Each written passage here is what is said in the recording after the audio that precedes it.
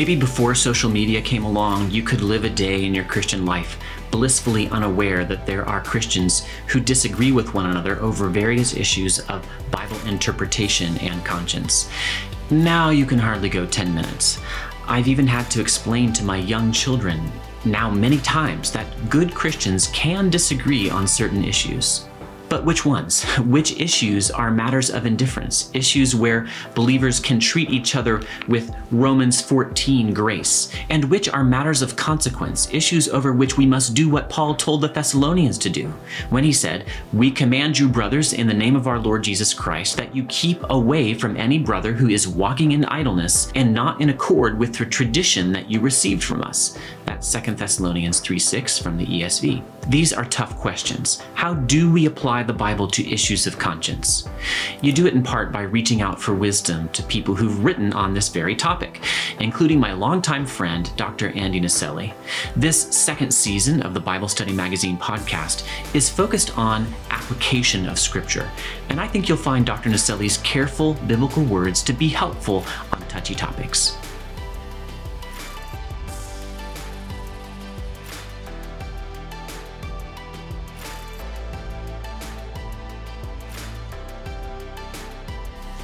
Welcome to the Bible Study Magazine podcast, Season 2. I've got my longtime friend on the podcast today, Andy Naselli, Dr. Andy Naselli. It's really a privilege to have him on the show and to get to fellowship with him again. We're talking in this season about application, applying the Bible to our lives. And Andy, along with another friend of mine, J.D. Crowley, a missionary to Cambodia, wrote a book a few years back about the conscience. I wanted to talk about that with Andy.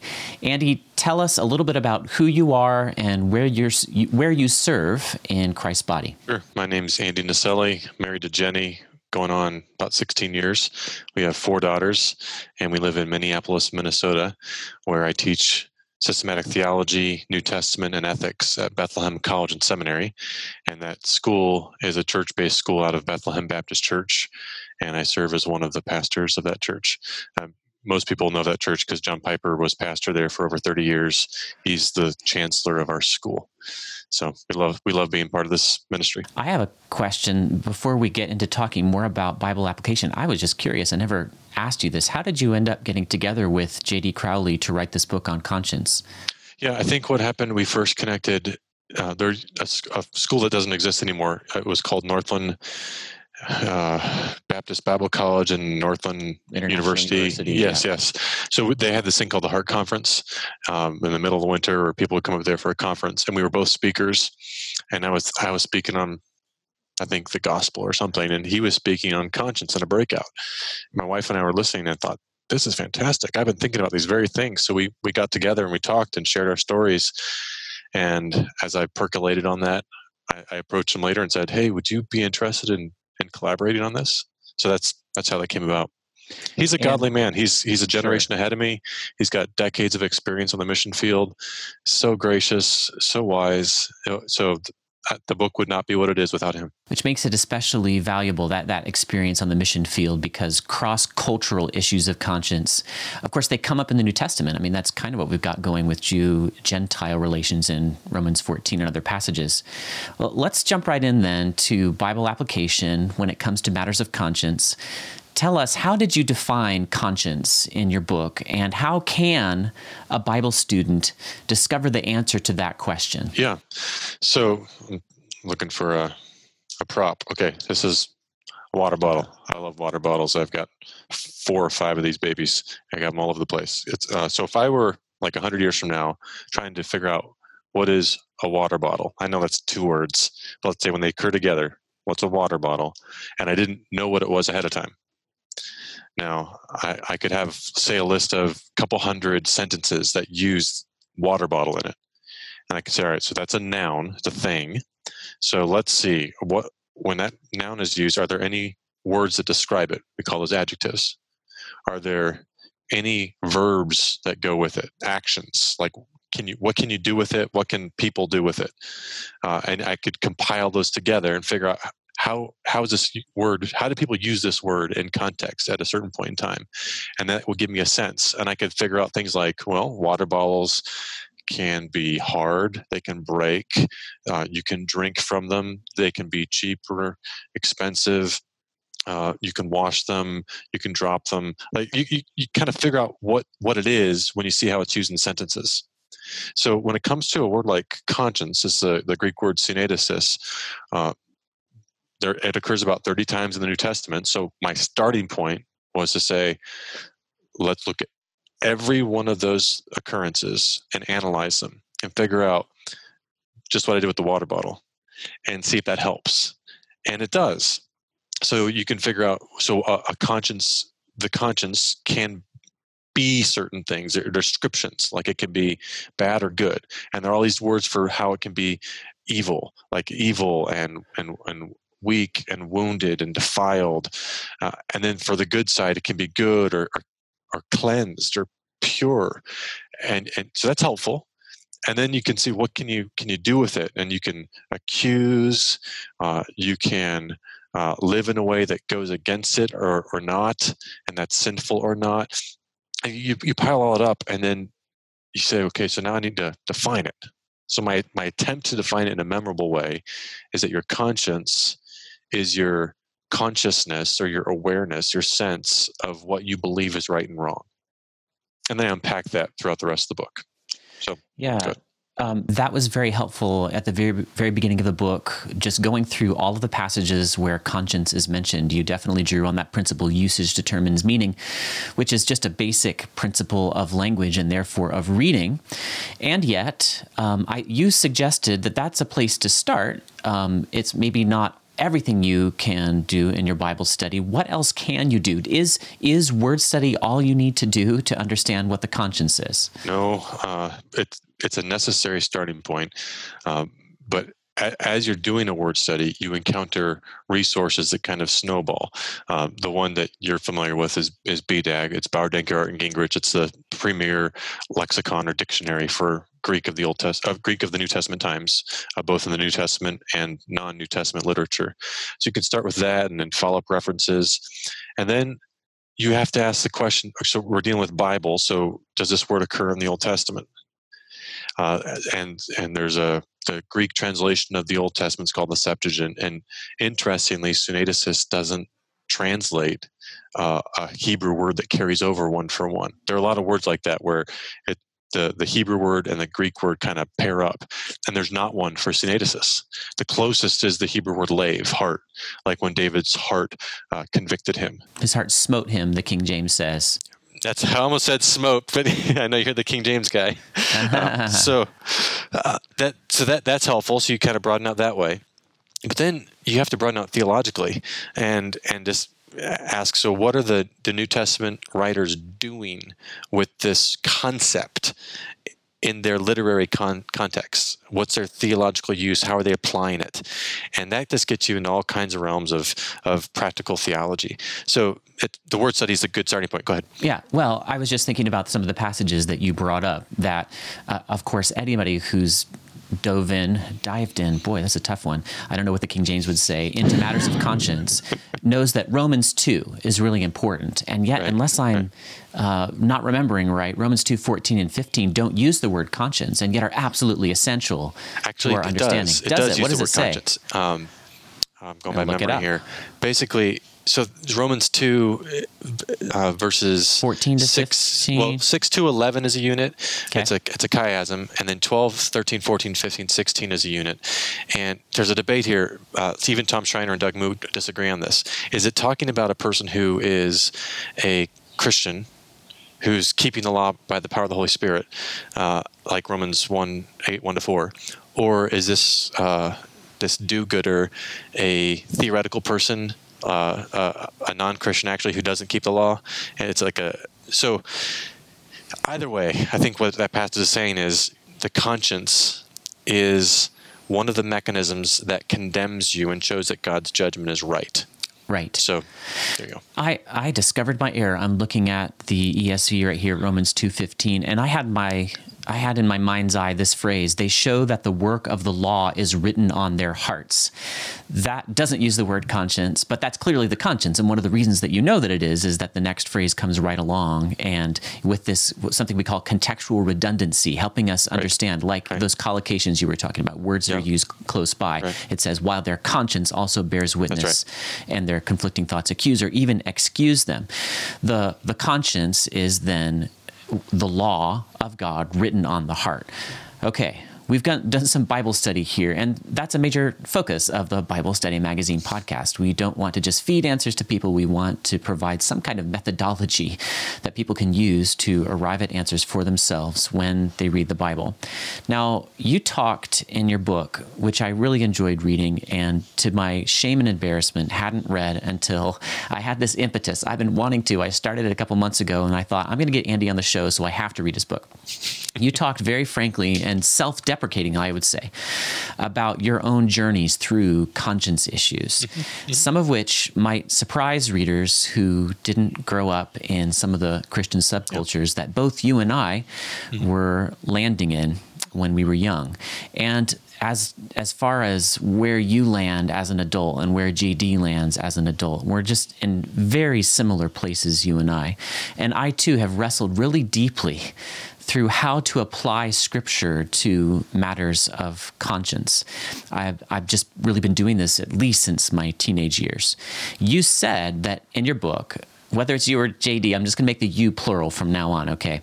You said that educating the conscience on a particular issue might take years, and I've seen that happen. But do you really think God intended for living in obedience to his word to require such deep and sometimes long-term struggles over matters of conscience and applying the Bible? When you say, did God intend it? Yeah. Well, that's the way it is, so yes. So whatever happens is God's intention to one degree, but another sense is if it's because of sin, it's not the way it's supposed to be.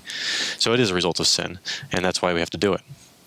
Yeah. You make me think of right behind the camera here in my office, I've got my John Piper books, and I am taking some guys in my church through the pleasures of God, and he has this really famous appendix, Are There Two Wills in God? There's his decretive will and his preceptive will, as some people have put it. And you're saying that, yes, the way God has ordered the cosmos, because of sin, we are going to have to face these conscience issues. But did God, is this the ideal set of circumstances? Is this the way it's always going to be when Christ fixes the world? And I guess you're saying no. So will we have consciences in the new heaven and the new earth? Yes, I think every person has a conscience, including God. Remember, it's your sense of what you believe is right and wrong. So everyone has a conscience, and for fallen people, for sinners, their consciences aren't perfect like God's is. But when God gives us a glorified body, our consciences will be fully aligned with God's will. And these conscience matters won't be matters of contention between God's people. Praise God, and I look forward to that day. You have in your book a concept that I've seen popping up over the years, and I think one of the Ortlund brothers and I too often get them mixed up. Gavin just wrote a book on theological triage. Exactly. Yep. You talk about theological triage, which is an idea I first heard from Al Mohler. It's a metaphor that's just helpful to remember. Talk to us about theological triage. What are the levels? Okay, so before I explain the levels, it's going to sound a little subjective. Let me just prove biblically that we have grounds for distinguishing levels. And I'd go to 1 Corinthians 15, where Paul says, I'm writing to you what is of first importance when he's talking about the gospel. That's his word, first importance. So that implies that there are other important things that are not first. There are weightier matters of the law, as Jesus put it. Right. So that's another way to unpack it. So that means everything the Bible says is true and important and valuable, and we should treasure it. But some things that the Bible says are more important than others. All right. So that's a hard pill for some people to swallow, but first importance right there in 1 Corinthians 15.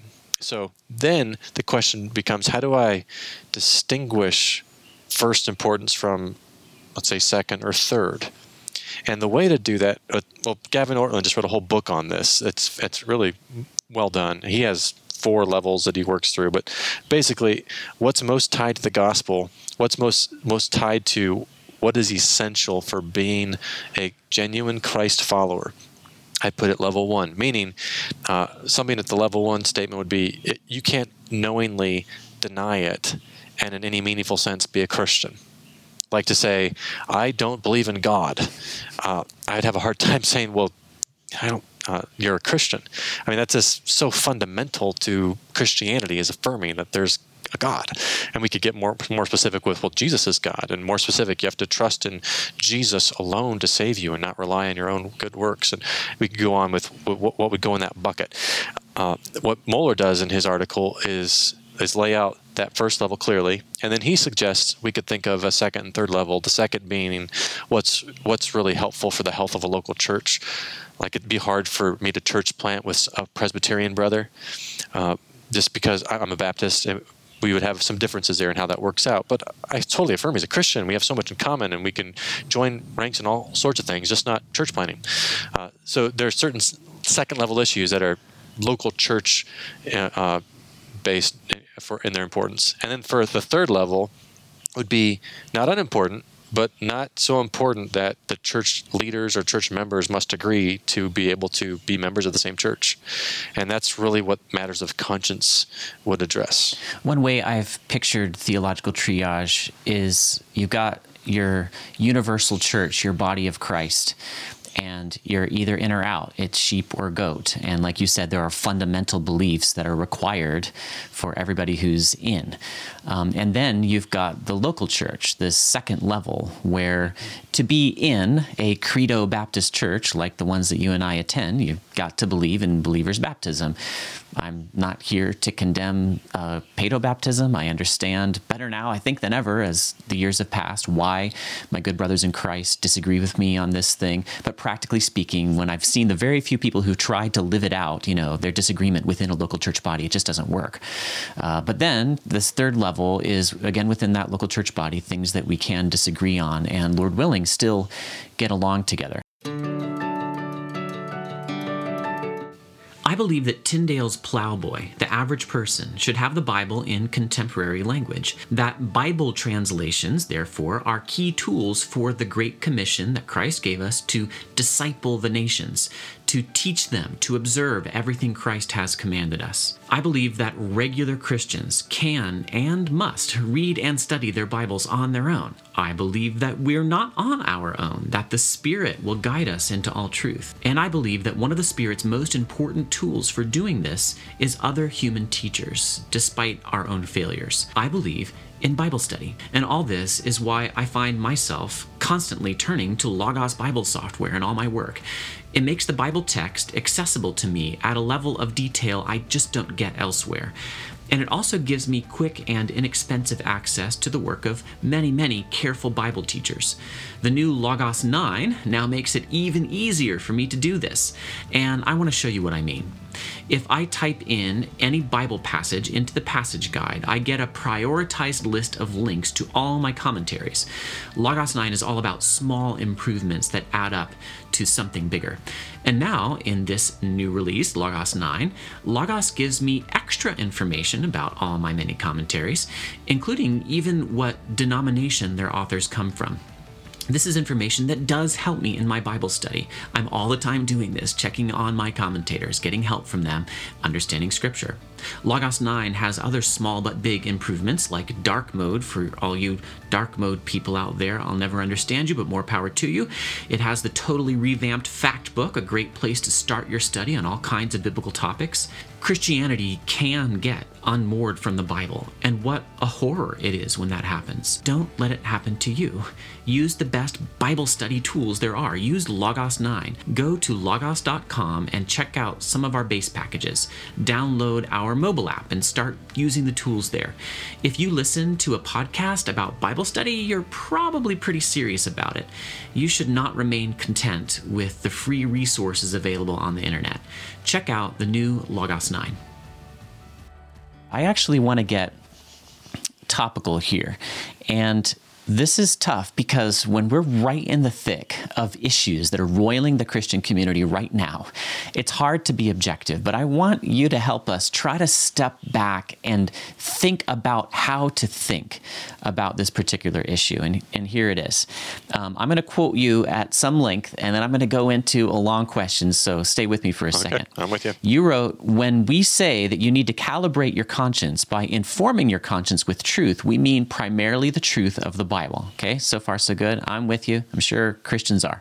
But it's not solely truth that appears in the Bible that needs to calibrate your conscience, you write. Sometimes our conscience is mistaken because we've applied biblical principles the wrong way due to being misinformed about truth outside the Bible. For example, you, given your book, you might think that a particular form of birth control is acceptable, but later you find out that it's an abortifacient. It actually causes the death of the unborn child.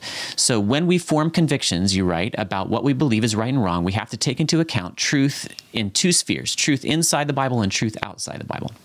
Okay, so let's take those categories. My own work for the last couple years has focused on helping Bible readers look carefully at the truth that is outside the Bible, namely what happens in English Bible translation when language changes over time. But here's the topical issue. My conscience is troubled right now by the words and viewpoints of some other Christians with whom I want to maintain Christian unity, even within local church bodies, and I want your help. There are many Christians I know who feel conscience-bound right now to alert their social media friends to the conspiracy that they believe is now holding our nation in its grip, and I'm talking about the coronavirus. The Bible doesn't tell us whether there is a coronavirus right now or not, okay? I think everybody would agree on that. So we have to look to truth outside of the Bible. For example, to the Centers for Disease Control or to media outlets that are telling us what the Centers for Disease Control and other national, governmental bodies are saying about what's happening in their nations. I see Christians divided over the issue of who do I trust? And I smell conscience-related issues in there. Someone looks at the CDC and their conscience says, no, I can't trust that. I trust this other source of information here. And people are actually coming to internet blows about it. Mm-hmm. Mm-hmm. I'm not asking you to take a side. I could guess what side you land on. You can guess what side I land on by what I've just said. I think I've just pretty much revealed it. But help us think through how to think about a difference like this. Or is it not a conscience issue? When I'm looking at some truth outside the Bible, how do I handle this? Well, let me start by just showing my cards. I believe that I can simultaneously be someone who takes the coronavirus very seriously and want to care for the health of people around me, especially those who are most vulnerable, and therefore make cautious steps that restrict my liberty accordingly. I believe that. Also, I'm very concerned about the economic disaster that's happening and affecting thousands and thousands of people in our country. And I'm also concerned that authoritarian government policies could expand. All three of those can be true for the same person. That's where I am. Okay, so and I'm right there with you. All right, so just want to get that out on the board. Now, to get to your question about conscience, that means when I interact with folks in our church, for example, we're in Minnesota, and our governor just this week announced that the stay-at-home thing, he's relaxing a little bit, so now we can meet in groups of up to 10. So we've got lots of people in our church. I think it needs to hit to about 250 or so until we can move it to like 3 or 4 services and our campus can all meet. So we got to wait a while. But when that happens, I can just guarantee there will be people in our church who are like, finally, this has been so ridiculous and foolish. We're coming in, and don't tell me to wear a mask. There'll be some people who feel that way. Some others will be thinking, you're going to still assemble? But what if XYZ? And they don't think it's wise. And then and everything in between. So how do we shepherd them? Well, I think we have to be careful that we don't have a cavalier attitude that would trample the consciences of people who think, wait a second, it's not loving our neighbor if we just act like everything's normal and we don't take into account how we could cause someone's death. That's serious. So this is a conscience issue. Now, I'm not going to say that's a weak conscience or a strong conscience. It's just not tied close enough to the Bible to know, because I don't know the answers here. But what I do know is it's someone's real conscience, and therefore we need to treat it with love. Treat people with love who think those things, which means we're going to probably be restricting our liberties in various ways for a little while, and that's okay. And we're going to do it with a smile. And yes, it's frustrating, aggravating, and all that, but we don't want to let our opinions about a virus divide the unity that we have in Christ. That would be so sad, wouldn't it? Yeah, that's something that's particularly grievous to me right now. I have differing opinions with other Christians on Facebook, okay? That's going to be the case, I'm sure, from now till the eschaton, as long as Facebook is in existence. But I very carefully select the issues that I know, divide my friends before I ever post on them. It tends to be pretty rare. I tend to, and when I do, I want to be as careful and gracious as possible. I'm trying not to just raise a flag that people can rally around, but I actually am trying to be blessed are the peacemakers when I'm doing that. I'm sure that I fail, but I'm concerned that there are Christians who don't even try. They assume that this is the only way to see things. But I think one thing that you had me doing as I was reading your book is just pushing my mind through Romans 14. And let's see if you like the way I put this, and then you can expatiate on it. Seminary professors expatiate. The rest of us just explain. Yeah, I don't know that word, but I think I know what it means. Now you do. How you use it. Yeah, from context, right? Exactly. Yeah. Who expatiates? Seminary professors. Now we know. Okay. As I was pushing my mind through Romans 14 with your help, and of course it's a passage I've looked at before, I really noticed what I would call the delicate dance that Paul goes through there. So he brings up these categories, strong and weak, that I think you guys, you and JD, very perceptively noted. Okay, for him to use the word strong and use the word weak, it means he's at least implicitly favoring the consciences of the strong, putting himself on that side. And yet, he doesn't say, you strong, go out and convert the weak to make them think like you. He says that we've got to accept and welcome one another. He's prepared for that strong and weak category, at least on a given issue. On another issue, it might actually be opposite for two people. He's prepared to let that difference remain over the long term. That's going to be true in my church then. We're going to have people whose political views on how to apply biblical principles we agree on, they differ. And people whose consciences about kind of classic lifestyle issues differ. By pushing my mind through Romans 14, that's actually what leads me to want to be a peacemaker and not let division occur over these things, as long as I can build a parallel to Romans 14 and say this is a Romans 14 conscience issue and not an absolute, right or wrong biblical issue.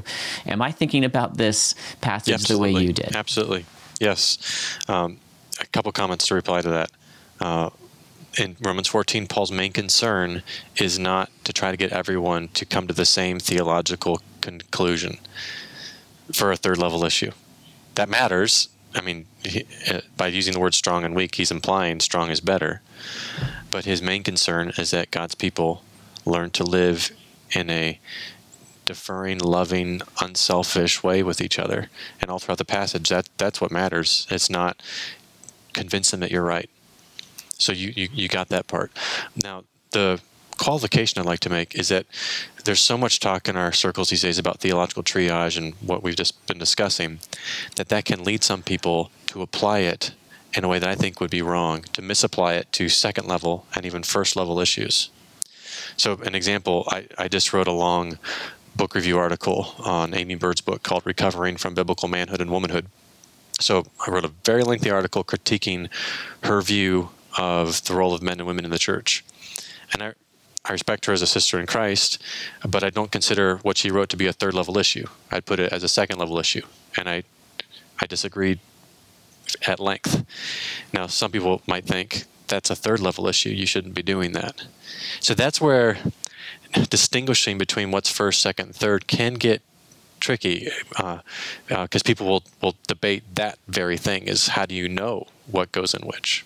Yeah, that was actually one of my questions, so you better answer it. Like, how do you know what goes in which? Well, when Gavin Ortlund was writing his book on theological triage, I saw a draft of it and we corresponded. And I said, could you include a section on theological triage for ethics, ethical issues, and weighing them that way? And he's like, not my book. This is on doctrine. That's the one that I think is the pressing issue.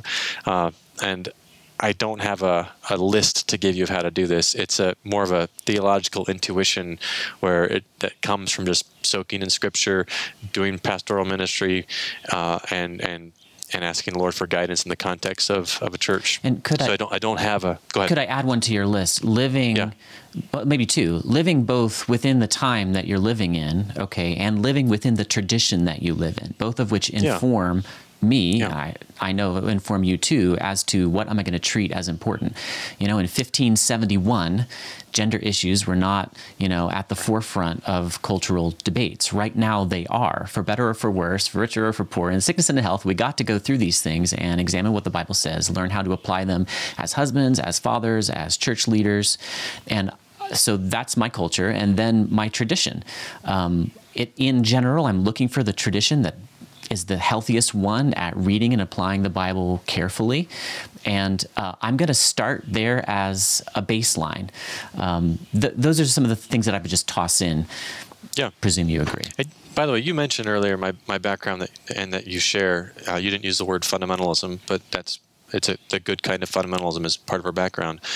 I don't know if you've noticed this. So often I read evangelicals refer to fundamentalism as people who, by definition, treat everything as a first-level issue. Right. That they are unable to distinguish between them, and everything's a hill to die on. Right. And whenever that happens, if it's in person, I call them on it. If it's in a book, I strike it out. I mean, the whole concept, the word fundamentalist, means essentialist, like first-levelist. That they're doing triage before other people are doing triage. They got it. The question is, are they doing it well, responsibly? Are they adding too many things at the first level? But the idea of leveling, that's part of fundamentalism at its core. Yeah, and speaking of my tradition, I've always felt like, and you've got certainly some parallels here because we both went to the same PhD program. I felt like the revivalist tradition and the Princetonian tradition kind of combined in my formation there. And one of the values of the revivalist fundamentalist tradition, going back to the early part of the 20th century, was that fundamentalist modernist controversy actually brought evangelicals, I mean, in that etymological sense, people who loved and believed the gospel and the Bible, brought them together, apart from denominational distinctives.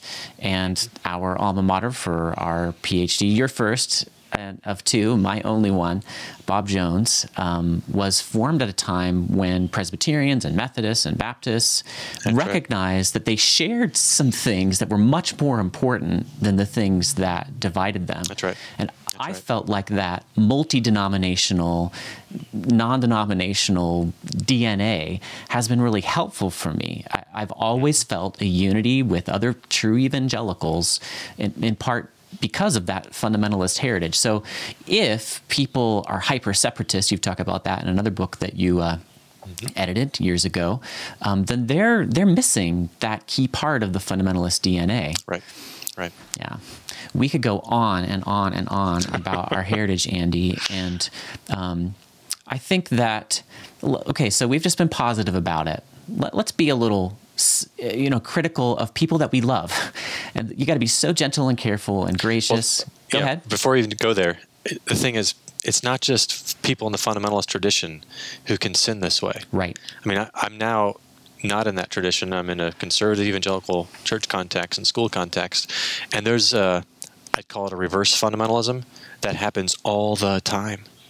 So it's not just fundamentalists. So the sin that I'm talking about is when you are so locked in on a third level issue that you think is the right way, it's God's way, and everything else is sinful. And you hold so tightly to that anyone who veers off in any way from that view, you separate from. And separation today can look like shunning on Twitter or social media. It can look like going out of your way to say, don't associate with that person, don't like his comment, don't like this, don't retweet that, don't go speak at a conference with that guy. That happens all the time. in conservative evangelicalism. I just want to say it's not just fundamentalism. So Sure. Go ahead. Well, actually, in a way, you just answered my question, because critical of people that we love includes a self-criticism of the people that we're currently allied with in whatever churches and institutions that we share. And yes, I have seen the very same phenomenon. People who take a third level issue and make it a second, or even sometimes, usually it's not made into a first level issue, but often into a second level issue. And I'm really struck by, and I wonder, I didn't happen to catch this in your book, and maybe I went right past it, but Galatians 5, I was writing about this for sixth graders. The fruits of the Spirit are preceded by works of the flesh. Mm-hmm. And I was trying to categorize these, and I've been thinking a lot about this. I was not surprised to see about 5 of the, 13 or 15 or something of the list were about sexual immorality. Works of the flesh included things that, come right to top of mind for anybody who lives in our culture today. But I'm pulling up Galatians 5 on my trusty iPad Pro, which I got in part because I saw you had one and I thought that would be really useful, and it sure has been. And I have Logos Bible software on, and it's fantastic. He says the desires of the flesh, the works of the flesh are evident: sexual immorality, impurity, sensuality.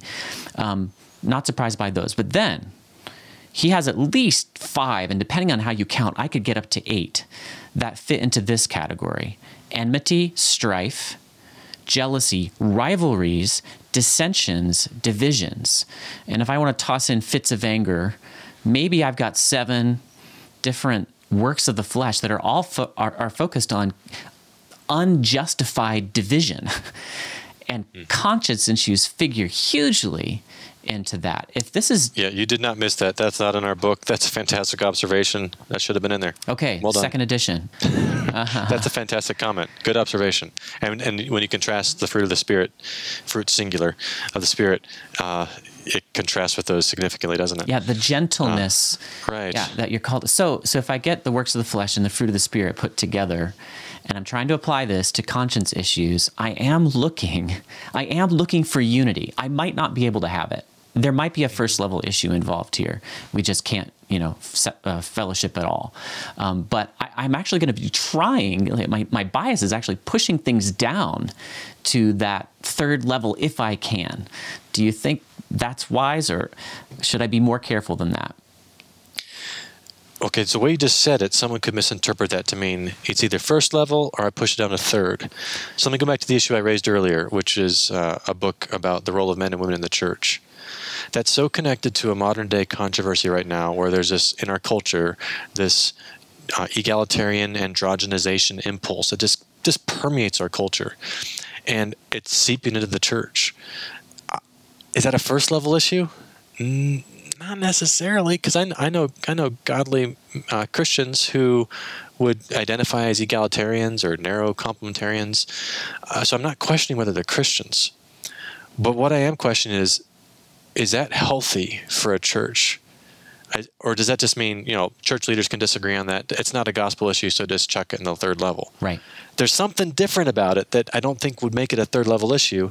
I think we need to talk about it. It's a pressing cultural issue. It matters theologically, and yet it's not a first level issue. So that's why the second level is important to have. Sure. And maybe the upshot is, given the warnings against divisiveness and contention, given the praise that Jesus gives, blessed are the peacemakers, I'm going to be very careful about how I triage a given issue. Right. There really are high stakes when we're talking about conscience issues. That's good. I always enjoy fellowshipping with you, brother, of these things. Go ahead. Let me tell you how this works out in our church. So our church... we have a doctrinal statement for the pastors. It's called our Elder Affirmation of Faith, and it includes things like we're Calvinists in the doctrine of salvation, we're Baptists in ecclesiology, we are complementarian in the roles of men and women in the church, those sorts of issues. You can join our church and be an Arminian and an egalitarian, etc. You don't have to sign up for all that to be a member. To be a member, there's a congregation affirmation of faith that's more bare bones, kind of, what John Stott would call basic Christianity type doctrines. So we want, ideally, just about any Christian. I say just about any Christian because we have the one qualification: you need to be baptized and be immersed as a believer to be a member of our church. But other than that, for the most part, it's all Christians. And yet at the same time, our church is teaching more than that. That's how we lead from the pulpit. That makes sense. Yeah, sure does. And, Faith Life, the Bible Study Magazine, this podcast serves people far beyond the spectrum that you and I find ourselves in. One of the ways that I find, and I've thought about this so many times while working for an institution that serves a broad spectrum of believers, is that for the purposes of this institution, which is not a church, and serving all these people, one of the best things I can do is just stick as close as I can to direct Bible statements. And that is the way that I find that I can continue to serve them and not bring unnecessary division, given the role that this institution is playing in Christ's body. But a church has a different role. I don't have a shepherding role over the people that listen to the Bible Study Magazine podcast. I don't know them all. I know very few of them. Right. Faith Life, certainly, that's not what we're called to, but a church has a different calling. And therefore, those conscience issues and applying the Bible to them becomes even more important. When you're a shepherd watching the sheep being blown about by the various winds of doctrine, it's totally appropriate for you as an elder and a teacher in that institution to take this so seriously. You got it. Good. Thank you. So here's another longer quote. I had so many, and I love reading on Logos, and I have to say on Kindle, because when I highlight something, it saves the highlight, and I go back to these things. So I'm going to quote you to yourself and get you to reflect on it a little bit. You or JD or both wrote, "There's a misperception that conscience-related controversies occur only in strict churches, but really all of us are incurably judgmental." This goes back to something you were kind of saying just a little bit earlier. As creatures made in the image of a moral God, we are incapable of not making moral judgments, whatever our situation. A church that thinks it has gotten beyond last generation's debates over music and wine will find that this generation's debates over recycling and child discipline are just as divisive. A believer who has prided himself on being generous on disputable matters will suddenly find himself judging a fellow believer who doesn't buy fair trade coffee. You said conscience issues will remain an important part of your personal life, your church life, and your ministry life for the rest of your life. Okay. Now, I've been your friend for a good long while, Andy, and one of the things that you do that I like so much that I think is humble and helpful is, I would assume most people don't know this, even those who follow your ministry of writing and teaching and memorizing whole books of the Bible and reciting them, et cetera, is every time you write something, seems to me like you send it out to at least a couple dozen people to get their feedback if they're willing to give it. And usually I can do about half of your long article, and then I just have to move to other things. But I always love doing that. I appreciate the way that you reach out. And now that I encourage you to get on Google Docs, I get to see the other people that you send stuff to. And I think it's very interesting there. Okay, so one thing that I've seen you do really helpfully, and I just wrote this on a comment on that very article you were talking about. I said, this is classic Andy. One thing you do is you analyze the positions. And it seems to me that you're working very hard to represent people the way they would want to be represented, which is very tough to do in these conscience-related controversies, okay? I find that both sides, or multiple sides in any given debate, are trying to push their opponents into a ditch, both by the way they describe them and by the way they get them to respond. They just flame up so fast. I just wanted to ask you to explain to people listening to this podcast, watching this podcast, why do you bother? I mean, Twitter is aflame all the time. You could get more followers. I'm guessing you could, really get popular if you would just flame people instead of carefully analyzing their positions on these difficult issues. Why do you bother? What motivates me is that I want to be a faithful, fruitful man of God. Who cares about Twitter followers and all that? So when I chose to write that review article on manhood and womanhood, I initially did not want to write that because I knew I wouldn't like the book and it would be a largely negative review. What motivated me to write that is I'm a shepherd of a church where that viewpoint could become more prominent, and I want to prevent that. I want to shepherd. So a shepherd, we hear the term pastoral today and think it means nice. He's so pastoral. That means he's so nice. Okay, being pastoral includes being nice, but pastoral means shepherd-like. Shepherds kill lions and bears. They protect the sheep. So my motivation is I want to be a faithful shepherd. So when I address an issue like that that's controversial, that's what's behind it. There's no motivation of I want more followers. No, not at all. And then this is just the golden rule. It's very hard to do. Maybe I failed in this last review article. Is when you present someone else's position, you want them to be able to read it and say, "Yeah, that's my position." I read Amy Bird's book 3 times before I even started writing the review. I wanted to get it right. That's how seriously I took that. Tim Keller's a master at this, by the way. When he's speaking to people who reject Christianity, he'll describe these beliefs they have better than they could articulate themselves. And as he's describing it, they're like, yeah, that's what I believe. And it's called addressing defeater beliefs. You address that, you explain it respectfully and correctly, and then you analyze. So it's just doing. If someone were to critique your view, wouldn't you want them to make sure they understood it before they critiqued it? So that's what's behind right. that. So when it comes to a conscience issue, if you have 2 people who are disagreeing, rather than misrepresent one for the sake of the other one to win the argument, you want to be able to present the good reasons for both of them and weigh them. Yeah. I've actually been on the Mortification of Spin podcast that Amy is a host of and had a fine time. I was talking about my own book. Oh, they're delightful. Right. Yeah. Gifted people that I profit from and have actually for many years. And I'm in a somewhat awkward spot as a host of a podcast. I don't want to divide my own audience unnecessarily. So I want to talk to people on both sides of this divide that Andy is mentioning, and you can guess where I land. You can guess privately if you want, or ask me questions privately, that'd be fine. But I want to observe something here that I saw that in Andy. He had read the book multiple times, clearly done so very carefully. And when my sister in Christ, Amy Bird, responded to Andy's long response, one of the things she said that really heartened me, I think spoke well of her and of Andy, was at the beginning, she acknowledged that this is somebody who tried really hard to represent me accurately.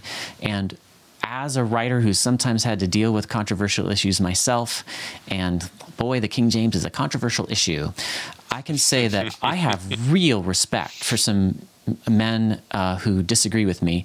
I only mention men because it just so happens to be it's only been men. I haven't really heard from any women who've disagreed or not disagreed, hardly at all. But I really respect these men because they listened and they represented me accurately. That to me is a great gift. When controversy over conscience issues tends to drive people away from one another and tends to inflame them and make them want to flame others, the spiritual gift of gentleness and loving your neighbor as yourself enough to listen to what they actually said, it really says to me that there's supernatural power there, because I see that so seldom in this really polarized world. So I just want to thank you, Andy, that I sensed that spirit in you, and you helped me understand viewpoints that I hadn't really accurately described before. Let me just kind of wind things up with an offer to you to go to the final stage of the homiletical process as taught to us by the pastor that used to pastor us both. He said it's explanation, illustration, application, then argumentation, which kind of argues for the validity of your application, then exhortation. If somebody studies the conscience, they want to apply the Bible accurately and faithfully and lovingly and gently to whatever issue the Lord has brought to their life of sanctification. What would you exhort them to do? Even coming away from this conversation, what would you exhort them to do? I'd start by saying, I think in concentric circles, so start with yourself. So you and your conscience. Don't think about other people, just you first. Never sin against your conscience. So that sense of internal voice or sense you have of what's right and wrong, never go against that. That's a gift from God. It's like touching a hot stove and you immediately pull your hand back. you've got this nervous system that's protecting you from being burned. Your conscience is like that. It protects you from doing harm to yourself. Don't sin against your conscience. And then as you work out from there, when you do feel tremendous guilt, as you should as a sinner, don't let that make you wallow in despair, but flee to Christ as the one who can carry that for you and takes care of that guilt. This is where the imputation of Christ's righteousness to our account is so Praise important. I have a section in the book where I talk about John Bunyan's autobiography and how that's in Pilgrim's Progress, represented when Christian battles Apollyon, and how that's reflected in my favorite hymn, Before the Throne of God Above, stanza 2. As we look to Christ, our sins are bad. They're worse than we recognize, but Christ is greater. So then, working out from ourselves to other people, my exhortation to you as you interact with other people is, don't lead other people to sin against their consciences, and to respect them and love them in your differences. And as is appropriate, it's okay to talk about your differences, but do it with a gracious spirit that prioritizes love between each other over who's right and who's wrong. Praise God. And right now, we're recording this in mid-May 2020. November is coming up in America where there's another political election. So here's an opportunity to apply it to your fellow church members who might not agree eye to eye on various political issues. Yeah, that is timely. I don't know exactly when this will release, and even then, I don't know when people will listen to it. Very possibly, very likely, somebody will listen to this just before they're about to flame somebody else on social media. And may they consider theological triage and careful application of the Bible to conscience issues before they do so. Andy, thank you so much for the gift that you are and have given to the church and your diligent work over these many years. I'm going to tell you a little story before we wrap up that I don't think I've ever told you before, but you have a reputation, don't get a big head here, Andy, but you have a reputation for your diligence.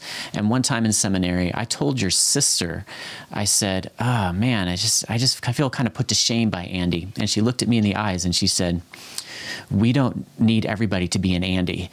And I thought, that is both a praise of you and an encouragement to me. Over the years, that has just freed me totally to not feel like this is a competition, but to feel like, wow, I am so grateful for the gifts that God has given to the church. And your work repeatedly has been that for me. So thank you, brother, and thank you for coming on the Bible Study Magazine podcast. My pleasure. Thanks, Mark.